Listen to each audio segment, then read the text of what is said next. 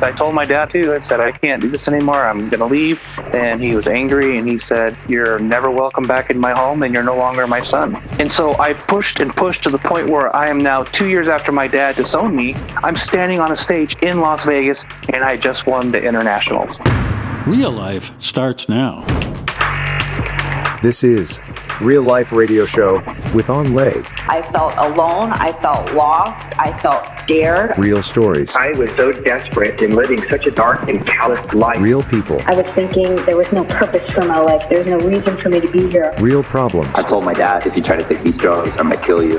One solution. God. Hope is a person, and his name is Jesus. And now your host, Lay. Hi, this is Evangelist Anh. Welcome to the Real Life Radio Show, where we're going to talk to real people who had real problems, but found answers in a real God.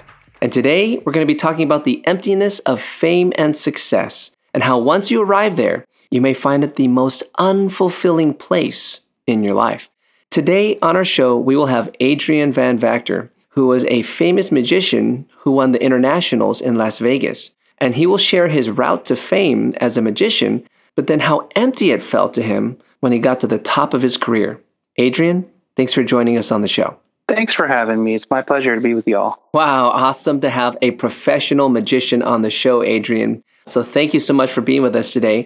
I'm really excited for you to reveal how you got started in this line of work and how you got to such success. Now, what kind of home were you raised in? Like religious, non-religious? Because I understand faith was not a key factor when you were younger. Yeah, my mom's from Mexico, and she was obviously raised Catholic. When she married my dad, he was very anti-religion, so she let her faith just kind of be a private thing. It wasn't something that was part of the families, per se. Well, my dad abandoned us when I was 7, and I was the oldest. I have a little brother and a little sister, and I wanted to be with him. So I ran away from home looking for him in the middle of the Arizona desert. Oh. And of course, the police found me and took me back to my mom, and she just knew that I was never going to stop fighting to be with my dad.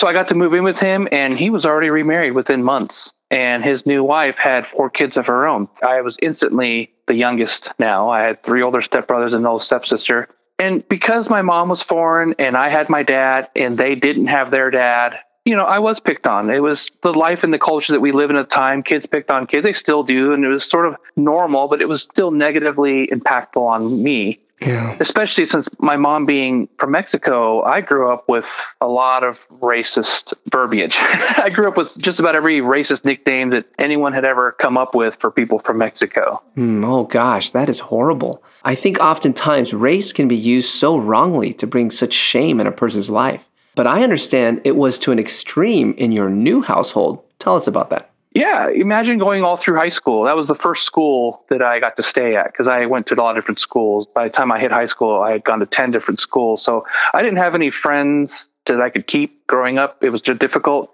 And I was very lonely at home because I was being picked on. And I would hide in my room. I hid away from my stepbrothers. I hid from my stepmom. I was miserable. Imagine going through high school and people never calling you your real name. They're always calling you one of those nicknames that was a racially motivated nickname that stuck. I could see how that would affect your identity and how you viewed yourself when you were younger. Now, how did this negatively affect you when people would look at your racial stereotypes rather than look at you as a unique person? Well, it made me feel a couple of things. One, ashamed of my Hispanic heritage. I wanted to disassociate and distance myself from it. So it made me feel shame that I should not have felt. It allowed me to be cruel to my mom to the point where things that I did, I'm so ashamed of. For example, when kids graduate like elementary school or just move on to the next grade, they'll have like a little ceremony. So I'm in whatever grade, 3rd, 4th, I'm living with my dad and there he is with my stepmom. And my mom was there too. And our teacher instructed us to go down to the bucket, pick a rose, and take it to your mom. Student names were called, and each student went and grabbed a rose and gave it to their mom. I went down to the bucket, I grabbed the rose, and I walked right past my mom and gave it to my stepmom. Ouch. Because I so wanted to be accepted and so wanted to be a part of a family that I actually did that. Oh wow. I think there are some who can understand this. I think everyone wants to be in a family where they're loved and accepted. And I understand that you took on a loner style of approach to life, and you found acceptance sometimes when you did these magic tricks for friends and family. I understand you kept enduring abuse so much that you ran away from home at the age of 17, and then you sought a full-time career as a magician. Tell me about that. Yeah, I got so tired of the emotional abuse, and there was a little bit of physical abuse, but I left. I told my dad ahead of time, too. I said, I can't do this anymore. I'm going to leave. He didn't believe me, and I did. And he called me at a friend's house, and he was angry, and he said, you're never welcome back in my home, and you're no longer my son. And he hung up. And that was it. I thought it was over. I hadn't talked to him for 2 more years. My gosh. That must have been so hard, and it probably added more to this idea of being rejected all the time. I understand you responded with such a veracity to become a famous magician. Why was that? Yeah, I wanted to prove to my dad that I could be somebody. I wanted to prove to all my stepbrothers that they were wrong, because they used to always make fun of me for being a magician, saying that I would never make it. It's a 1 in a million chance. And I'm going to end up just a homeless person, things like that. Oh. I wanted to prove them wrong, but I also wanted people to notice me. I was a very lonely person. I didn't have any friends growing up. During recess and lunch, I just sat by myself. And I remember one time I was playing with a coin, doing some sleight of hand, and someone noticed it and started saying, oh, do that again. I remember another time I was at home and I had learned a trick from a book and I performed it for one of my stepbrothers, and he looked at what I was doing and he said, cool. And just that little positive feedback, for the first time, I did something, brought a smile to his face. And I thought, this is what I got to do. So I kept perpetuating that same idea that if I just become an entertainer, if I can make people laugh and draw attention, people will start to like me and my life will mean something. And so I pushed and pushed to the point where I am now 2 years after my dad disowned me. I'm standing on a stage in Las Vegas and I just won the internationals. Wow, that must have been incredible. Like you finally proved them wrong. And at the same time, you're getting famous, you're getting acceptance, applause from stadiums of people. Now, how did that feel right afterwards? Was it pretty amazing? It went back to normal. It did feel great at the moment. And my dad even called me not long after that event. And I was so surprised that he called me. And at the end of that conversation, he just said, I'm proud of you, son. And you think, wow, I was starting to tour all over the country. But whenever the show was finished, and it didn't matter if I was, in my living room for my stepbrothers or on a stage, my audience would leave. And it was temporary. It was not genuine. It was not meaningful. It was just a temporary fix. And I was still alone, still empty. And what really began to work in my mind was, what do we do at all in life that's genuinely meaningful? I mean, I can entertain a crowd, but they'll forget me eventually.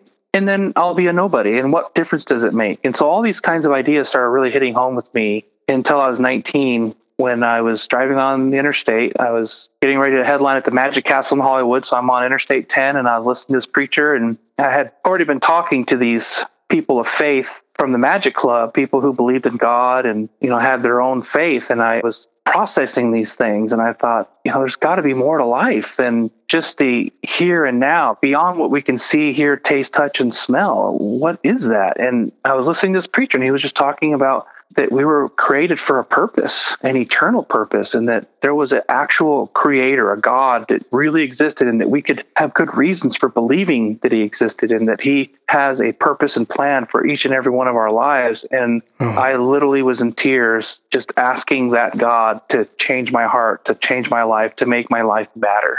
That is so interesting. So you had what you thought would fulfill you, but it left you empty. Some would wonder, how did that prayer to God really change things? Well, a lot of things changed. First, my complete attitude in life changed. Things made sense. Truths became very clear. And my attitude towards other people changed. I mean, my family used to tell me, you've changed. You used to be a jerk, and now you're not. I called everybody that I had ever wronged and pleaded for forgiveness. Wow. I mean, who does that? Yeah. So a lot of things dramatically changed in my heart. No one told me to do that. I just thought, I need to make things right with everybody. So here it is. God changed your life. And it sounds like God finally gave you the fulfillment of the acceptance you were looking for, because God accepts you for just who you are. It sounds like he gave you a purpose for your life. And I understand you have a ministry where today you're an illusionist for the Christian community, and you preach the gospel with your gifts. Adrian, thanks so much for sharing the truth about fame and fulfillment and how Jesus is the one who truly fulfilled your life. God bless you, Adrian. Hold on. I have a strong word for you personally right after the break. Hey, everyone. As an evangelist, I'm really into changing people's lives with a powerful message of the cross. Do you know people are getting set free from drugs, addictions, and internal anguish by the power of the Holy Spirit working through our show? Will you ask the Holy Spirit if He wants you to partner with us financially? Every donation will help us to reach 1 million more people. Think of it. 30 people giving $100 a month will bring this show in front of 1 million more people. Will you help me to get to one more city in the U.S.? You can give by going to awakeningthenations.com. Real Life Radio is a ministry of Awakening the Nations, a 501c3 nonprofit organization that depends on your donations. If you would like to find out more about Awakening the Nations or make a tax-deductible donation, please visit our website at awakeningthenations.com or call us at 877-480-4477. That's awakeningthenations.com or 877-480-4477. More Real Life starts now. Welcome back to the show, where we're going to go deeper into what you just heard. So what do you think about this? To me, it's really sad at the level of rejection that plagued Adrian as a young man. From racism at school to getting full-blown rejection from his father. Yikes. And the second he found something that gave him positive affirmation and that positive attention he so needed, he gave his whole life to getting that attention.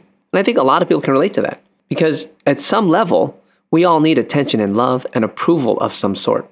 The question really is, what are you doing to get the approval and love you're getting today? Are you relying on something other than the authentic you? Adrian hid behind a masquerade of magic and performing for others to feel value. But even then, it wasn't enough. Why is that? We can achieve so much acceptance and adoration and maybe even success, but it never can feel quite good enough. That's because the acceptance of mankind will never be enough. That's the truth, friend. No one can ever give us the acceptance that we need except from one source. The problem is that most of us think that God won't accept us because deep down, we know that we've sinned and done wrong things, and we're not sure how God is going to respond to that. What do ancient writings say about that? It is written in Romans chapter 5, verse 8, "But God demonstrated His own love toward us, and that while we were still sinners, Christ died for us." Beloved, Jesus already knew about your sin. He loved you and found a way to accept you while you were in your sin. He isn't going to leave you there, but your sin isn't going to stop Him from accepting you. He died on the cross for you to demonstrate His love and to remove that separation so that now you are accepted by God. If you will accept Him, have you received this yet, my friend? I'm sensing that there's someone who hasn't. Father God, I'm praying for that person who hasn't received the acceptance from God. Lord, help us, Father, to receive that acceptance from you. So we receive that right now in Jesus' mighty name. I hope you're blessed by this testimony, and I know that your life was touched. If you need prayer, please give us a call at 877-480-4477. That's 877-480-4477. See you next time.